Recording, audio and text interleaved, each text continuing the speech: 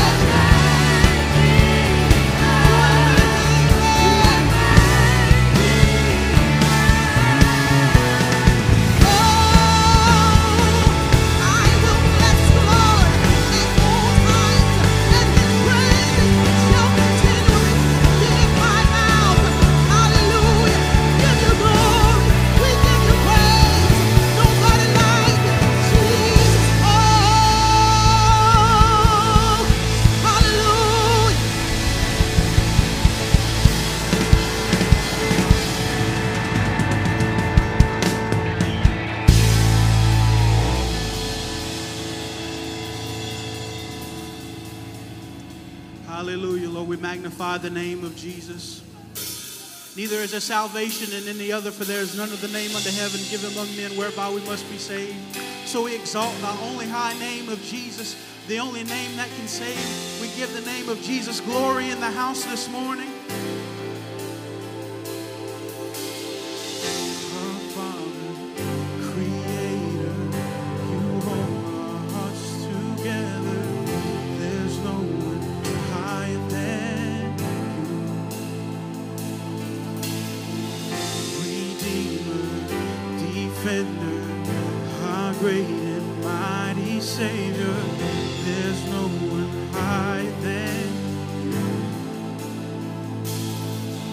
And you are always with us, gracious to forgive us. By your power we've been set free. Lord, we stand amazed in your presence, astounded by your mercy and love. Our hands are lifted high in surrender. Your grace for me is always enough. Come on, how many of you believe that this morning? Sing, there is no one higher than our God. There is no one greater than you. Let my life forever praise the glory of your name. There is no one higher than you.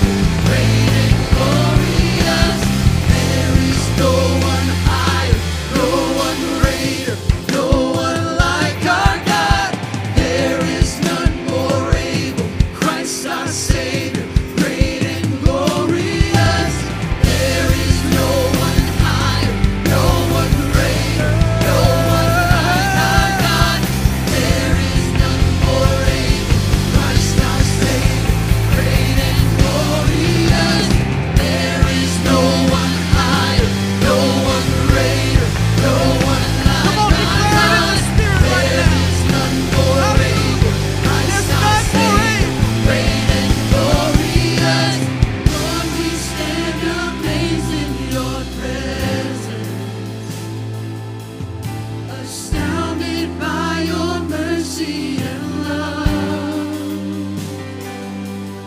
Our hands are lifted high in surrender. Your grace for me is always enough. There is no one higher than our God. There is no one greater than you. Let my life forever praise the glory of your name. There is no one higher than you. There is no one higher than you. Come on, somebody put your hands together. Let's entertain His presence, God. We love you, Lord. We bless you, Jesus. Hallelujah. Hallelujah.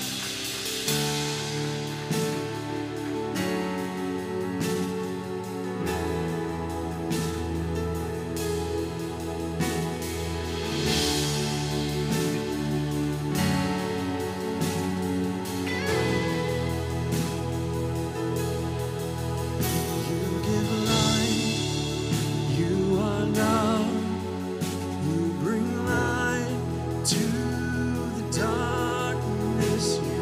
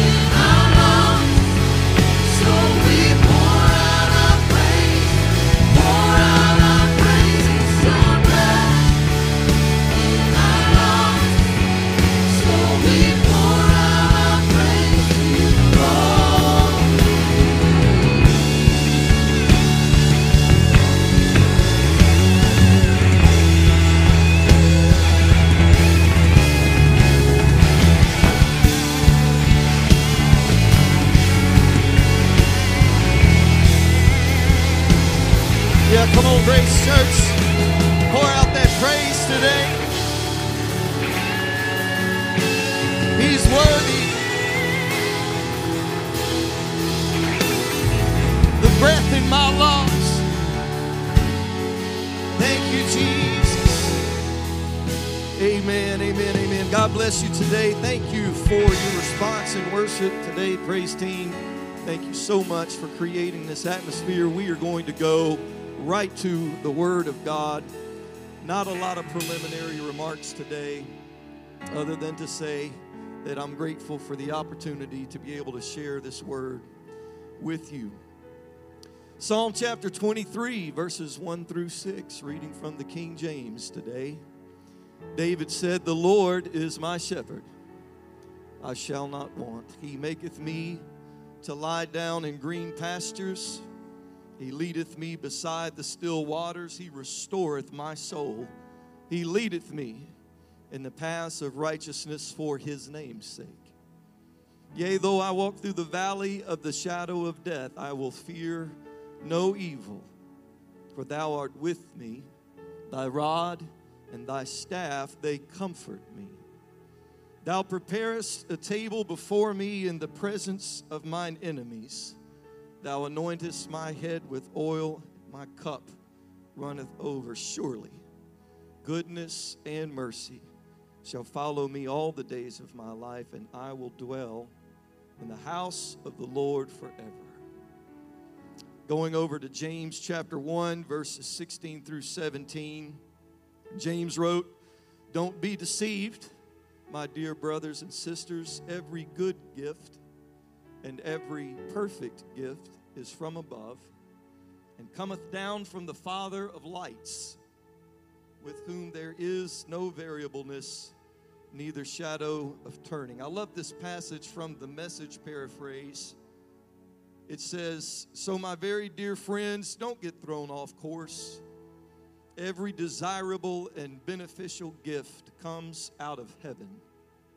The gifts are rivers of light, cascading down from the Father of light. And there is nothing deceitful in God, nothing two-faced, nothing fickle." We're going to pray in just a moment, but today I want to talk to you about battlefield banquets, good gifts in bad times.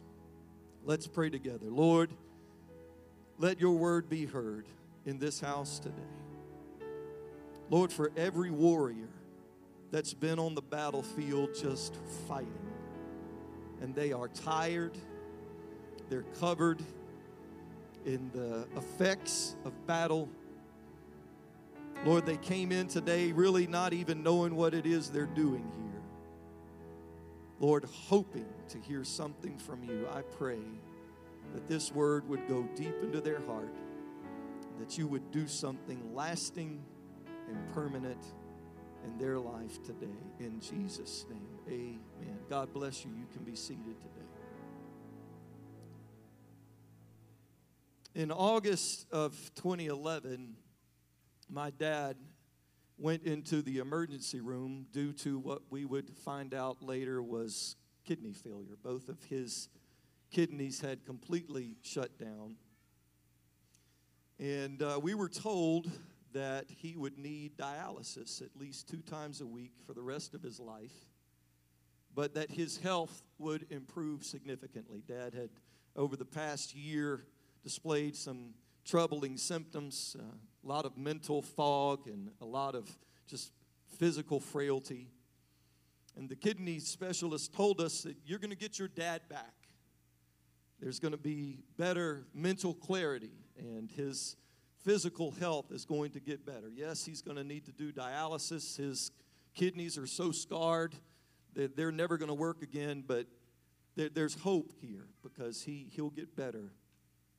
And about 12 hours after his first dialysis treatment, it was around 1 o'clock in the morning on Saturday, Dad experienced what the ER staff called a global anoxic event. And that basically means that he quit breathing. And nobody knew why. And they were able to resuscitate him But Dad had been without oxygen for so long that he had significant damage to his brain. All of the higher order brain functions were gone.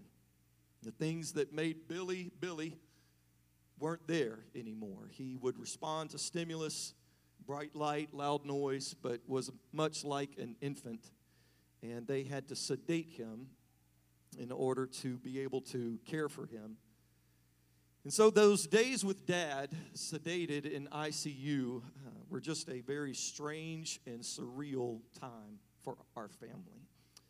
Just waiting at the hospital, praying, crying, putting on brave faces, updating people, telling the story over and over and over again, waiting on the next scan to take place and for the results to come in and for the doctor's consultation to see if there had been any change, if Dad had improved or if he had a chance to improve. And y'all, it's just exhausting. I don't think I have ever been that tired in my life before or since then. That hospital grind is just unlike anything else. And some of you know what I'm talking about.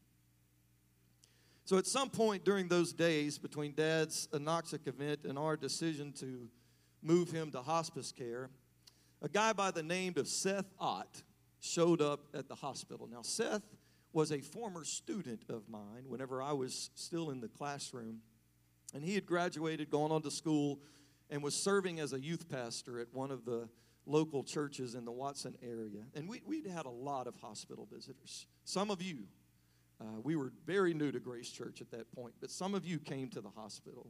Every single visitor was appreciated and helpful. And they brought things. They brought cards. They brought gifts. They brought plants. They brought food. But Seth's visit was a little bit different, because when he came, he brought a little gift box, a little hospital care package made specifically for the people that were sitting at the hospital. And it wasn't fancy. It wasn't pretty. It looked a lot like this right here. Fellas, y'all excuse me. It looked like something a dude had put together. There was no fancy wrapping paper. There was no bow. There was none of the little frilly tissue paper down in there. It looked about like this right here. On the outside, it didn't look like much. There was no color coordination to be seen at all. But when I lifted the plastic lid on that container and opened it up and looked at the contents, I saw some coloring books made for grown people with a little pack of Crayola colored pencils and a pencil sharpener. Now, these were the Crayola pencils, not the cheapo ones that you get at Dollar General. These were the good colored pencils.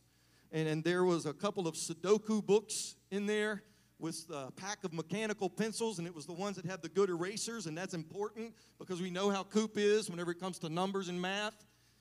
There was a book of crossword puzzles. There was a roll of quarters for the vending machine. And there was some Dove dark chocolate, that was a personal touch because Seth knew me from our time together in the classroom, and he knew about my problem with dark chocolate. My problem is I can't leave it alone. And he put some of that in there for me. And there was a little prayer book, a little promise book type thing in there. And there was a little note from the church that just said, "We're praying for you and your family." And altogether, y'all, the roll of quarters included, that little hospital gift sitting box probably cost $25, $30 at the most. That was over a decade ago. So the price may have gone up a little bit since then, but I want to tell you the impact that little box made was priceless. Because 10 years, a little bit more than 10 years ago, and I'm still talking about it. Matter of fact, my good friend Nathan Henson said, "Haven't you told that story before?" I'm like, "Yeah, I've definitely told that story before. I'm going to tell it again." A lot of the details of those days have faded for me, but I still remember that gift and how it made me feel. It made me feel seen. It made me feel supported. It made me feel cared for. It was a very kind, a very thoughtful gift. It was a good gift. Didn't look like much, but it was an appropriate gift. It was a perfect gift in a bad time.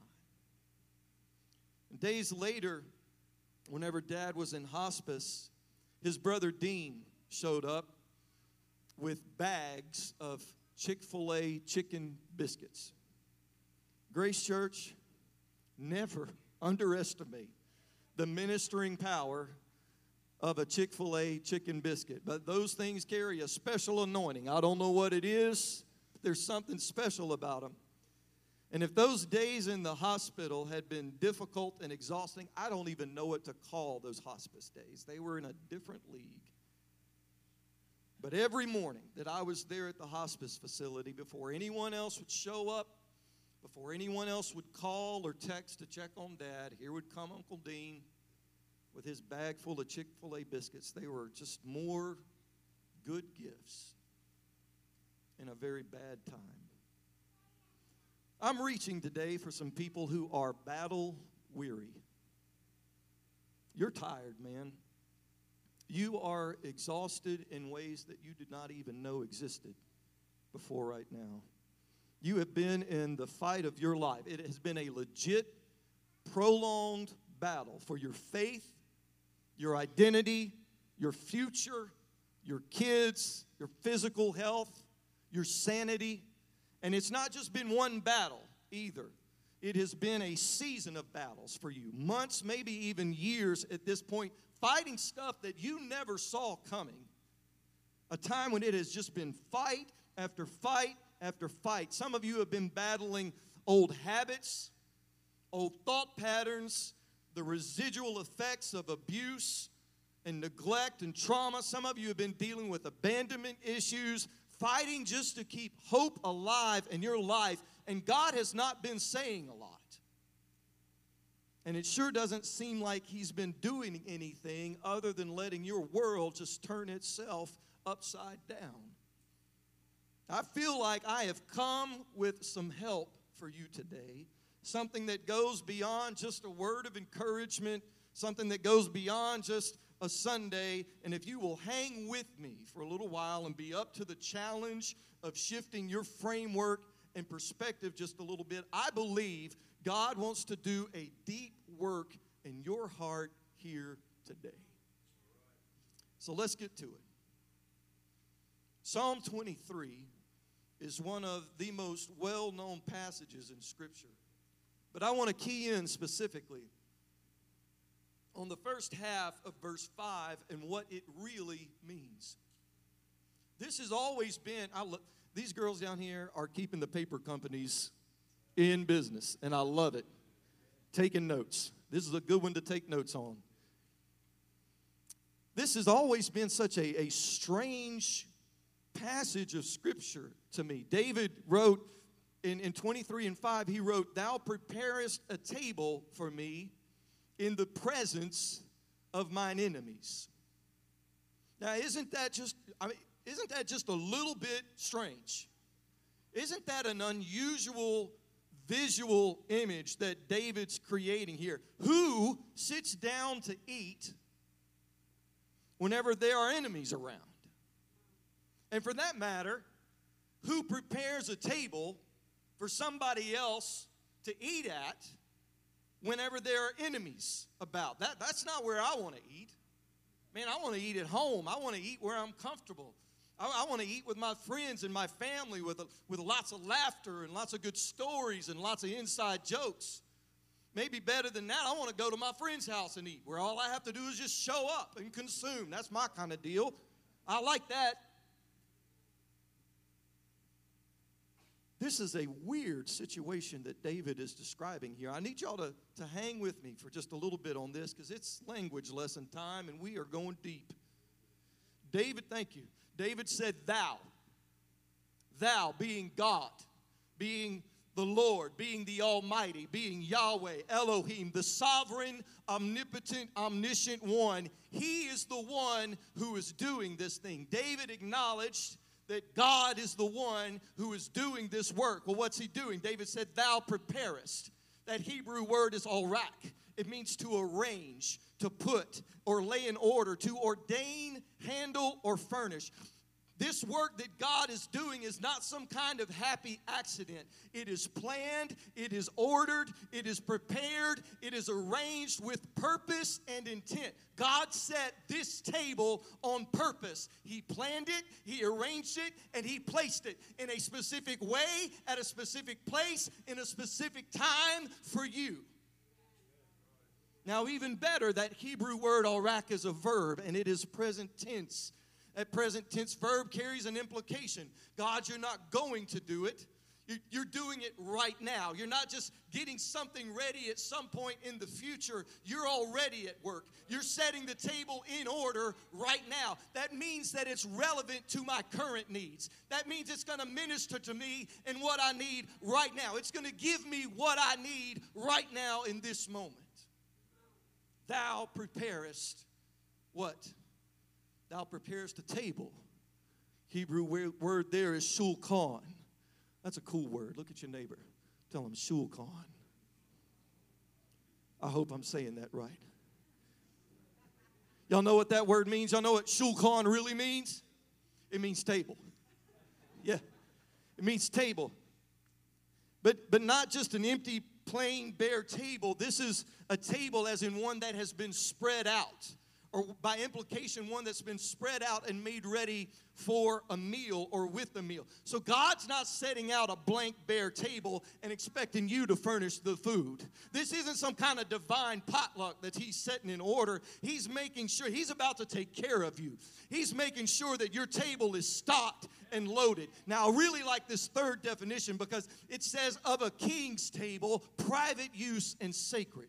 So this just isn't any old banquet table. This table is a king's table. This table is for royalty only. Only certain people get to sit down and eat at this table. It's a special table. It's a sacred table, one that has been set aside and intended for a certain kind of person, battlefield royalty. Thou preparest a table. Where? David said before. The Hebrew word there is panim. It literally means face, as in the part that turns whenever you move your head.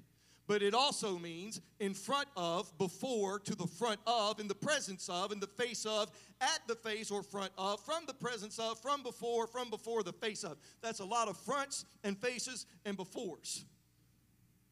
The table, here's the implication. David's saying, God, the table that you are preparing is in front of me, not behind me. You don't have to go backward to get what you need. You don't have to retreat, and you don't have to leave the battlefield. You don't have to go back to, come on somebody, you don't have to go back to a previous experience. You don't have to return to a previous relationship. You don't have to go back to an old revelation. It is in front of you. You don't have to back up. You don't have to withdraw. David said, God, you're not giving me a reason to turn back. Not even in the heat of the battle that I've been in. Instead, you are giving me every incentive to keep facing forward. And if I'm going to access what you have prepared for me, God, then I've got to understand it is before me and not behind me. David said, thou preparest a table before me. Where? He said presence. That word there is neged. It means in the sight of or in the presence of. Well, in the sight of who? And in the presence of who? David said, mine enemies. Sorar is a Hebrew word there. Sorar comes from a primitive root word that literally means to cramp. You ever had a cramp? You ever had one of those 2 a.m. calf cramps? Wait, you will pray to Jesus in ways you have never prayed to Jesus in your life. whenever one of those grabs a hold of you. That's what David's talking about, the cramp. It means to bind, to make narrow, to confine, to harass or vex. What's been binding you, what's been confining you, what's been limiting you, what's been making it painful for you to move, what's been harassing you and vexing you. Yeah, that's the enemy David's talking about, that enemy. That one that's like a cramp, keeping you from moving the way you want to move, keeping you hurting and suffering from residual pain after the initial injury. That enemy. David said you're preparing it right in front of, right inside of that enemy. God, that's where you're doing this work. Now, class, you've been doing good so far. Let's put it all together. David said, all-knowing, all-powerful God, you are arranging a stocked and loaded banquet table in my honor right now at this very moment. It's a bad time, God. I'm in the presence of my enemies, facing down the ones who hinder me and harass me all the time. Those enemies that cause me so much pain and frustration, but you're getting a table ready. And it's not just any table. It's a sacred, specific table, a table that's fit for royalty. And I might not look like royalty right now, and I might not feel much like royalty right now, because I've been in the fight for a while, God, but you're arranging it, you're planning it, you're setting it in order specifically just for me. Nobody expects to see a banquet table in the middle of a battlefield, God, but that's exactly what you're doing for me. For me, I don't have to stress out. I don't have to wear myself out. I don't have to come to my own rescue, and I don't have to provide my own solutions. God, you're not just my defender, but you are my provider right here in the middle of this battlefield where I'm fighting for my dignity, where I'm fighting for my identity, where I'm fighting for my health. God, you're throwing me a party in the middle of a combat zone, a banquet in the middle of my battlefield. Oh, it's a bad time, God. But you're putting together something good right in front of me, right in the middle of it all. Somebody praise the Lord right now.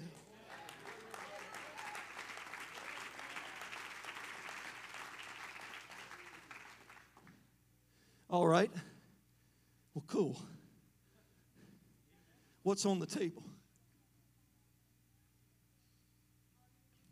What are the good gifts in a bad time that God gives? Now look, I could preach this next part so many different ways. I could just about write a book at this point. But y'all relax, I'm not about to preach the whole Bible. But I want to take a little bit of time with this next bit, because I want you to see just a few of the good gifts that God gives to His children. His children, children just like you and just like me. We're in the middle of a bad time. Let's go back to Genesis 3.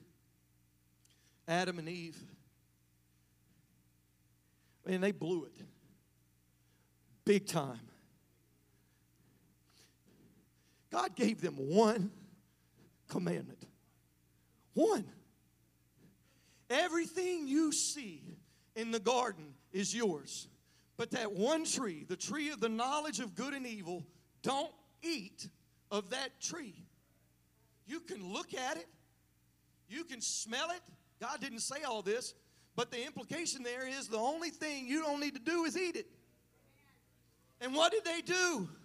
They did the one thing that God said not to do.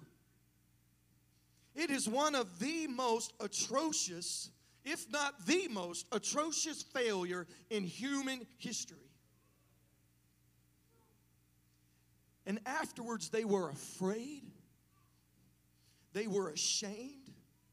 They were in hiding. And they stood in judgment and reaped the consequences of their sin. And so there's Adam and Eve in just the darkest depths of their failure and shame. And you know what God did? He covered them.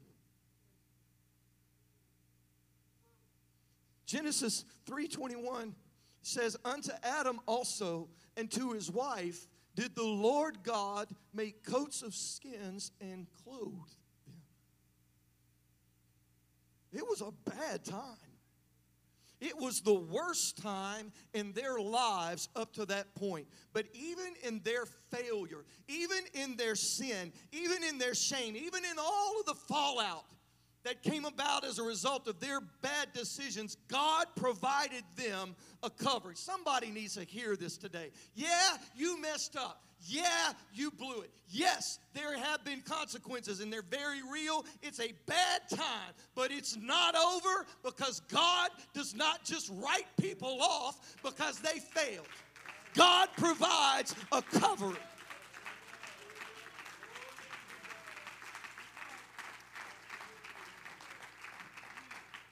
Yes, he does. Let me show you one more. Genesis chapter 7. Noah in the ark. You've been in church 5 minutes. You've heard the story.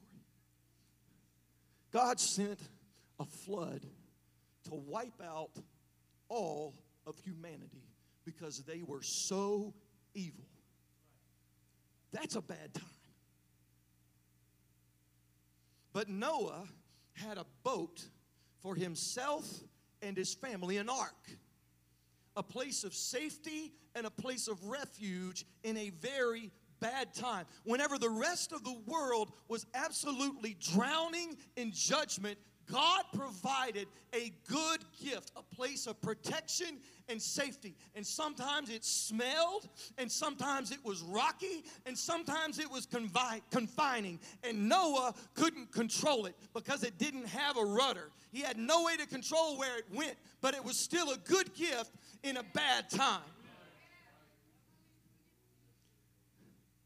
Church, we have a place of community, a place of belonging. We've got an ark of safety. And I know that the church isn't perfect because it's made up of flawed humanity. But you are better in it than you are out of it. There is a place, an ark of safety, a good gift that God has provided. And no, you can't control it and make it go the way you want it to go. And sometimes it gets stinky and smelly. And sometimes it's a little bit rocky and contentious. But this is a good gift that God has provided to his children in the middle of a very bad time.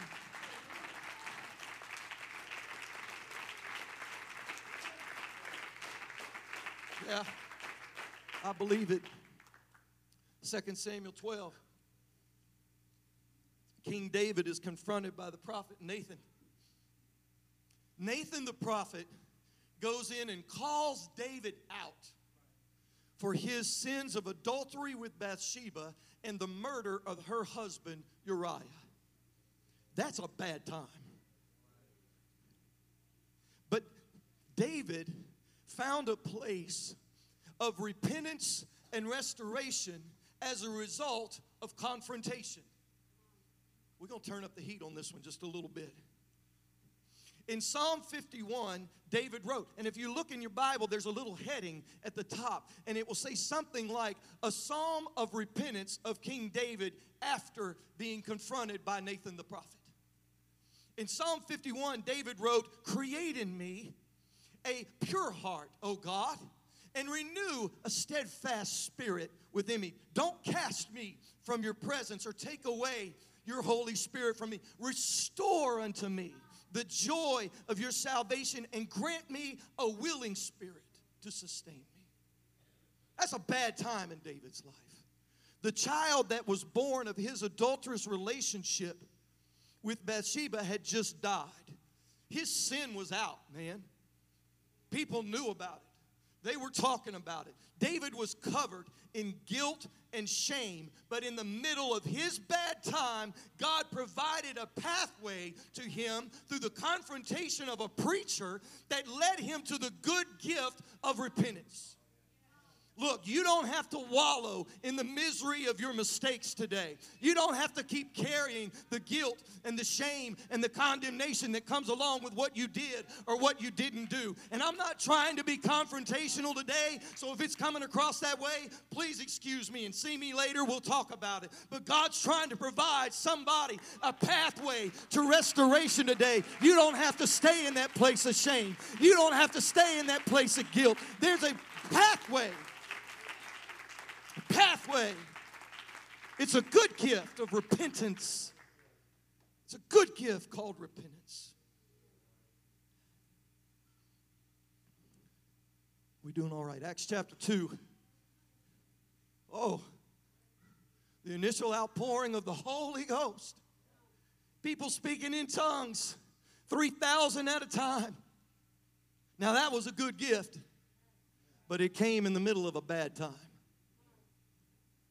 Jesus had just ascended to heaven in Acts chapter 1. He was gone. He wasn't dead, but he wasn't there with them anymore. And on top of that, he told them to go back to Jerusalem. I don't want you to leave and go anywhere else. I want you to go back to Jerusalem. The setting for all of this turmoil, the same place where you saw me crucified, and you've got all of those memories of pain and trauma, this place of persecution. I want you to go back to that place and wait. Boy, we love to wait, don't we? Jesus told them, you stay right here where all of the problems are, where all of the persecution is, and you wait. I want you to wait for something. And I'm even going to tell you what it is, but you're not going to know what it is because it's not going to make sense to you. We like to gloss over the details, but they went back to Jerusalem and waited 10 days praying and having a church business meeting. Ugh. And waiting. They waited 10 days. We don't like to wait 10 minutes. They waited 10 days. And in the middle of their waiting, when Jesus wasn't with them like he had been in the past, when they couldn't see him or hear him or touch him like they were used to, when it looked like Jesus had disappeared and all they were doing was just waiting, in the middle of that place of persecution, God sends them the good gift of the Holy Ghost. And he called it a comforter. That's a good gift. But it came in the middle of a bad time.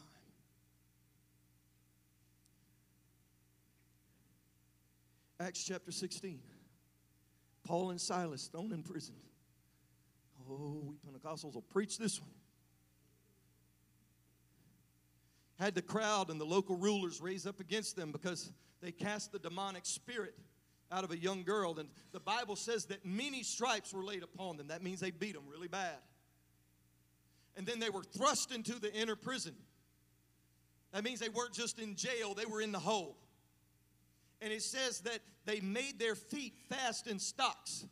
So that means they bound their feet up in hardwood or hard metal bonds. So they beat them, beat their backs raw, put them in the hole inside the prison, and then lock their feet up in stocks. And then, this blows my mind, Paul and Silas start singing praises to God at midnight. Kudos to them, probably wouldn't have done it. Wouldn't have been that spiritual, I'm just telling you. But they start singing praises to God around midnight, and what happens? Come on, Bible scholars. It says an earthquake that was so violent, it shakes the very foundations of the prison and looses everyone's bonds. Now, how bad does something have to shake so that chains and bonds start falling off and cell doors start opening up? But not just Paul and Silas's bonds and not just their jail cell door. Sweetheart, this is everybody's. The guys you don't want to meet in the dark alley, the thieves, the murderers, the rapists, they're loose too. Now, does that sound like a good time to you? Because it sounds awful to me. But God gave them the good gift of friendship, companionship.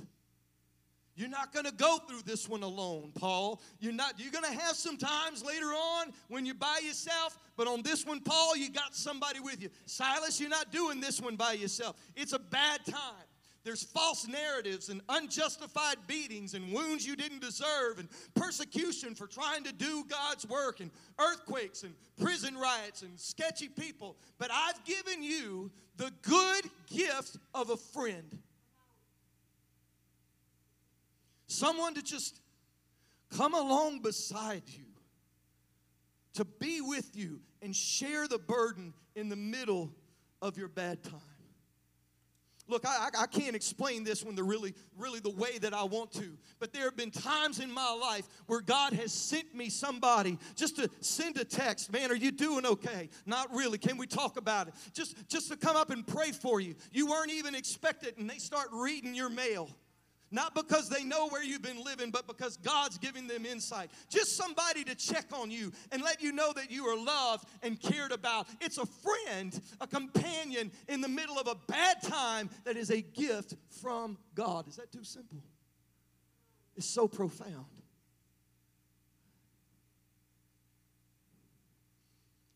Let me do one more and I'm going to quit. Y'all been hanging in. Y'all doing a good job. But I saved the really hard one for last. And I'm really going to try my best to challenge your perspective on this one. In 1 Kings 19, the prophet Elijah is on the run from Queen Jezebel.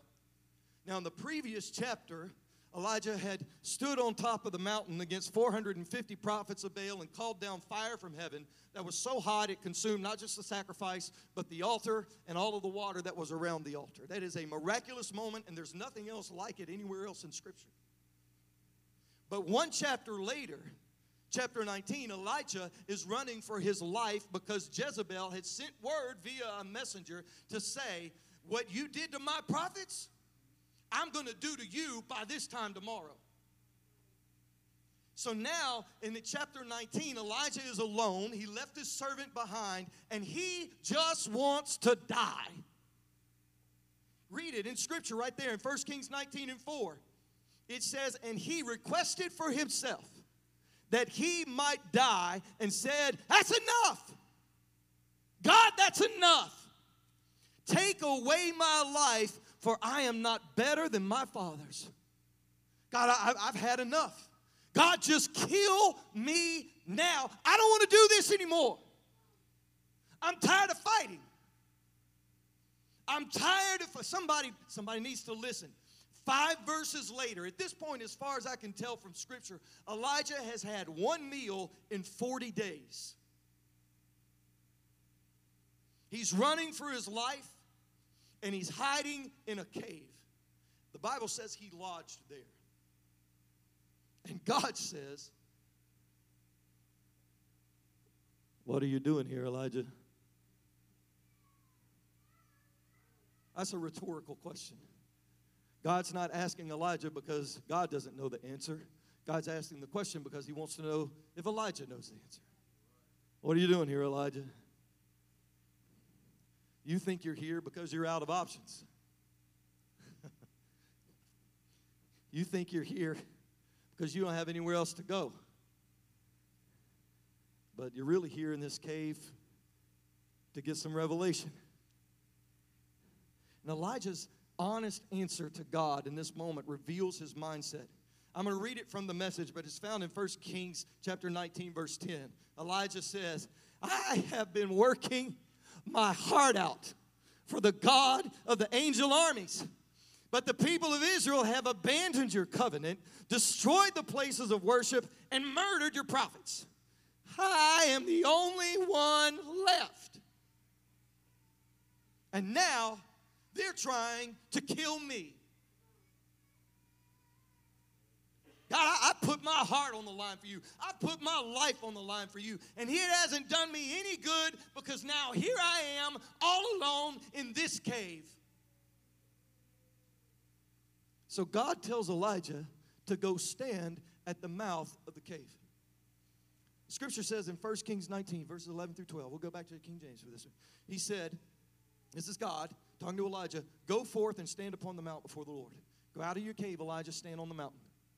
And behold, the Lord passed by, and a great and strong wind rent the mountains and brake in pieces the rocks before the Lord. But the Lord was not in the wind. And after the wind, an earthquake. But the Lord was not in the earthquake. And after the earthquake, a fire. But the Lord was not in the fire. So Elijah is hiding in a cave, suicidal and hungry, and then he witnesses outside his cave a wind that is so strong it is literally breaking the mountain in pieces, but God wasn't in that. And then there was an earthquake, but God wasn't in that either. And if that's not enough, then there came a fire, but God wasn't in that either. Now, does that sound like a good time to you? Because it sounds terrible to me. Hungry, alone, scared for my life, feeling like I would rather die than keep going one more day. Hostile conditions like I have never seen. Wind so strong the rocks are shattering, earthquakes, and now a fire, and God isn't anywhere in any of it. That sounds like a bad time. Sounds like the whole world is falling apart and a fire is burning up the leftovers. So where's the good gift in the middle of all that, Jason? Where's God's goodness whenever it's all flying apart and burning up? Watch this. 1 Kings 19, 12 through 13. And after the fire, still small voice. Here it comes. Watch. And it was so, when Elijah heard it, that he wrapped his face in his mantle and went out and stood in the entering in of the cave. Now, question, class, as we get ready to close. Where was Elijah during the rock-breaking wind and during the earthquake and during the fire? Where was Elijah? It says it right there in the text. He was in the cave.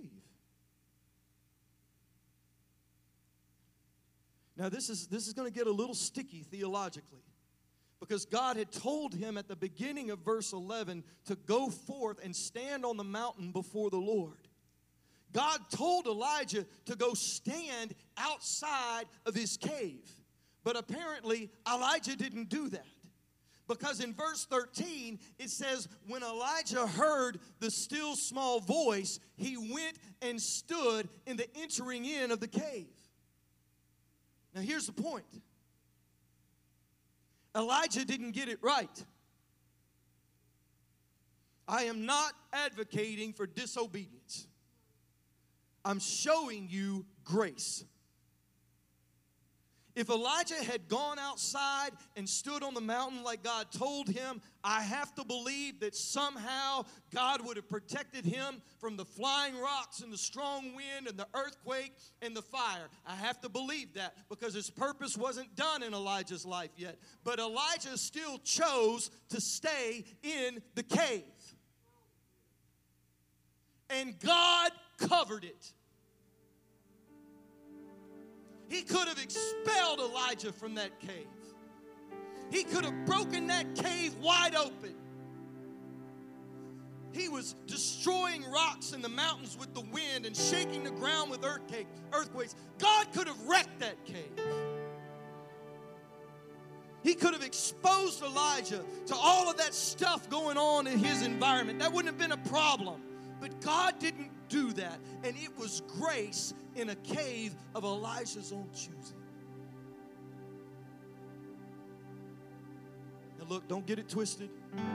Don't get it twisted. I am not telling you to be disobedient. If God tells you to do something, you need to do it. It's in your best interest to do so. But we've all had times where we didn't, haven't we? Haven't we had times where we just didn't follow through because we were scared, because we were tired, because we were lonely, because we just had enough. And God says, you know what, Elijah? I get it, man. I know you're in the middle of a bad time. I know I told you to step out of that cave. And I know I'm doing some wild stuff that you've never seen before. I'm really shaking the world up around you. But I can see you're just not quite ready to come out of that cave yet. That's okay, Elijah. I'm going to cover it. You stay in that place where you feel protected, because you're going to recognize my voice eventually. And you're going to come out. Because we both know you can't stay there. Because I've still got some more things for you to do. That cave that you're in, you think you're choosing it. That cave is my gift of grace to you. My good gift to you. In the middle of a bad time. Y'all stand with me today. I hope you could see it today. I don't know if I could have preached it any harder. I probably could have preached it shorter.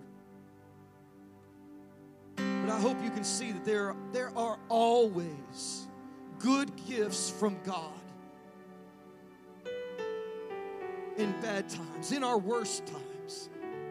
Perfect gifts that are exactly what you need. And sometimes we don't see it till later. Most of the time we can't recognize a good gift for what it is at the time. Sometimes they're gifts that are only intended for a season of battle, a season of turmoil and unrest. But He still gives good gifts. James said good gifts and perfect gifts. Even in the middle of bad times. So your challenge today, Grace Church, is to see the gift. See the gift. It may not look like much on the outside. It may not even look like a gift at all. See the gift. Unwrap the gift. Because what's on the inside is personal. Put together and arranged in order just for you, because He knows exactly what you need. See the gift. Unwrap the gift. Enjoy the gift. Thank Him for the gift. I know it's hard to see it, and it's hard sometimes to be thankful whenever you're in the heat of battle. It's a real challenge to open a gift whenever you're in the heat of battle, to see it for what it is sometimes. But I got to know, where are you at today, Battlefield Royalty?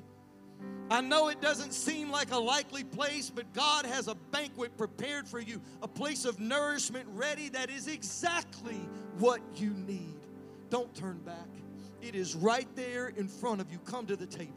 Come to the table. Come on, somebody. There is nothing deceitful about God. He's not fickle. He's not two-faced. He's not taking you for a ride and going to leave you hanging and leave you shortchanged. That's not who He is. No matter how bad your times look right now. Did you blow it?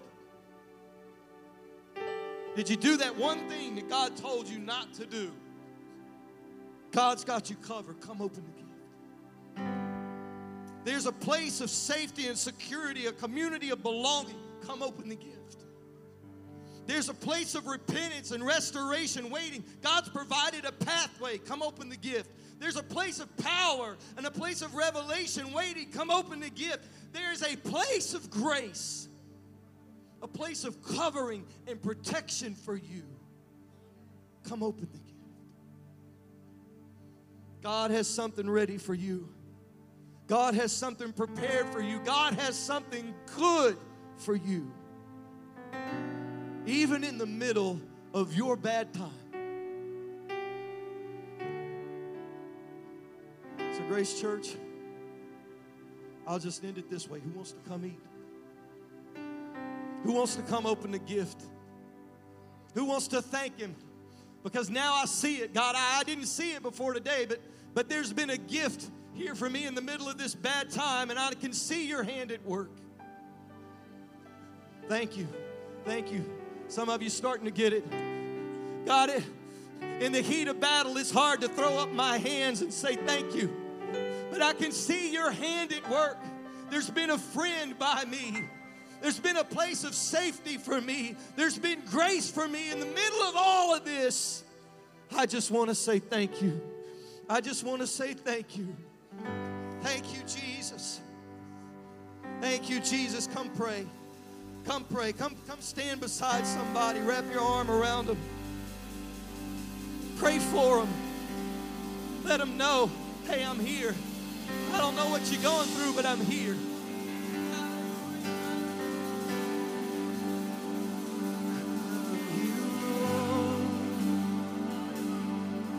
For your mercy never fails me, and all my days I've been held in your hands.